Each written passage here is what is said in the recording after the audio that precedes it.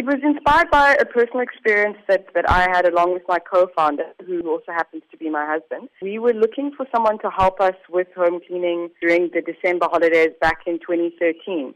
And we really struggled to get connected with someone at the time when a lot of people leave the cities, big cities, and go and visit family in the Eastern Cape, etc. And so we struggled to find someone to help us with home cleaning, used a number of methods, referrals, friends on Facebook, used classifieds, and eventually went to an agency. That experience and how difficult it was to try and find someone to help us, it just showed us that, there was a lot of inefficiency within the industry, despite the fact that South Africa, as you say, there are 1.2 million registered domestic workers in the country. So having that experience ourselves was kind of the catalyst for us to say, well, let's build something, some sort of technology where we can connect the two sides. Well, you are now among 4 other female entrepreneurs who have pioneered in technology in their respective countries to be selected to attend WEF. What exactly will be your role during the next few days? It's recognition for the work that me and the other 4 winners have done, particularly in promoting women on the continent. From my understanding, what it will involve is really just doing some press around it, meeting delegates. I think also just,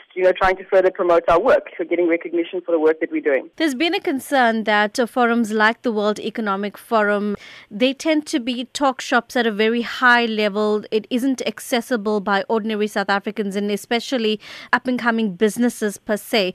Do you think that gap is being bridged, or do you think that more work needs to be done in that regard? Well, I think work like this, is an attempt to bridge that gap. So this is the second time that this competition has been run, where entrants, young women who working in technology that broadly impacts kind of the populations that they work with. It's the second time that they've run this competition. And, I think the work that we're doing is certainly not high level. We deal with SweepSouth, we're dealing with domestic workers and bringing them onto our platform on a weekly basis. So I definitely think that there's good recognition that they need to broaden the scope of who gets impacted. And I think that this is a good first step in doing that.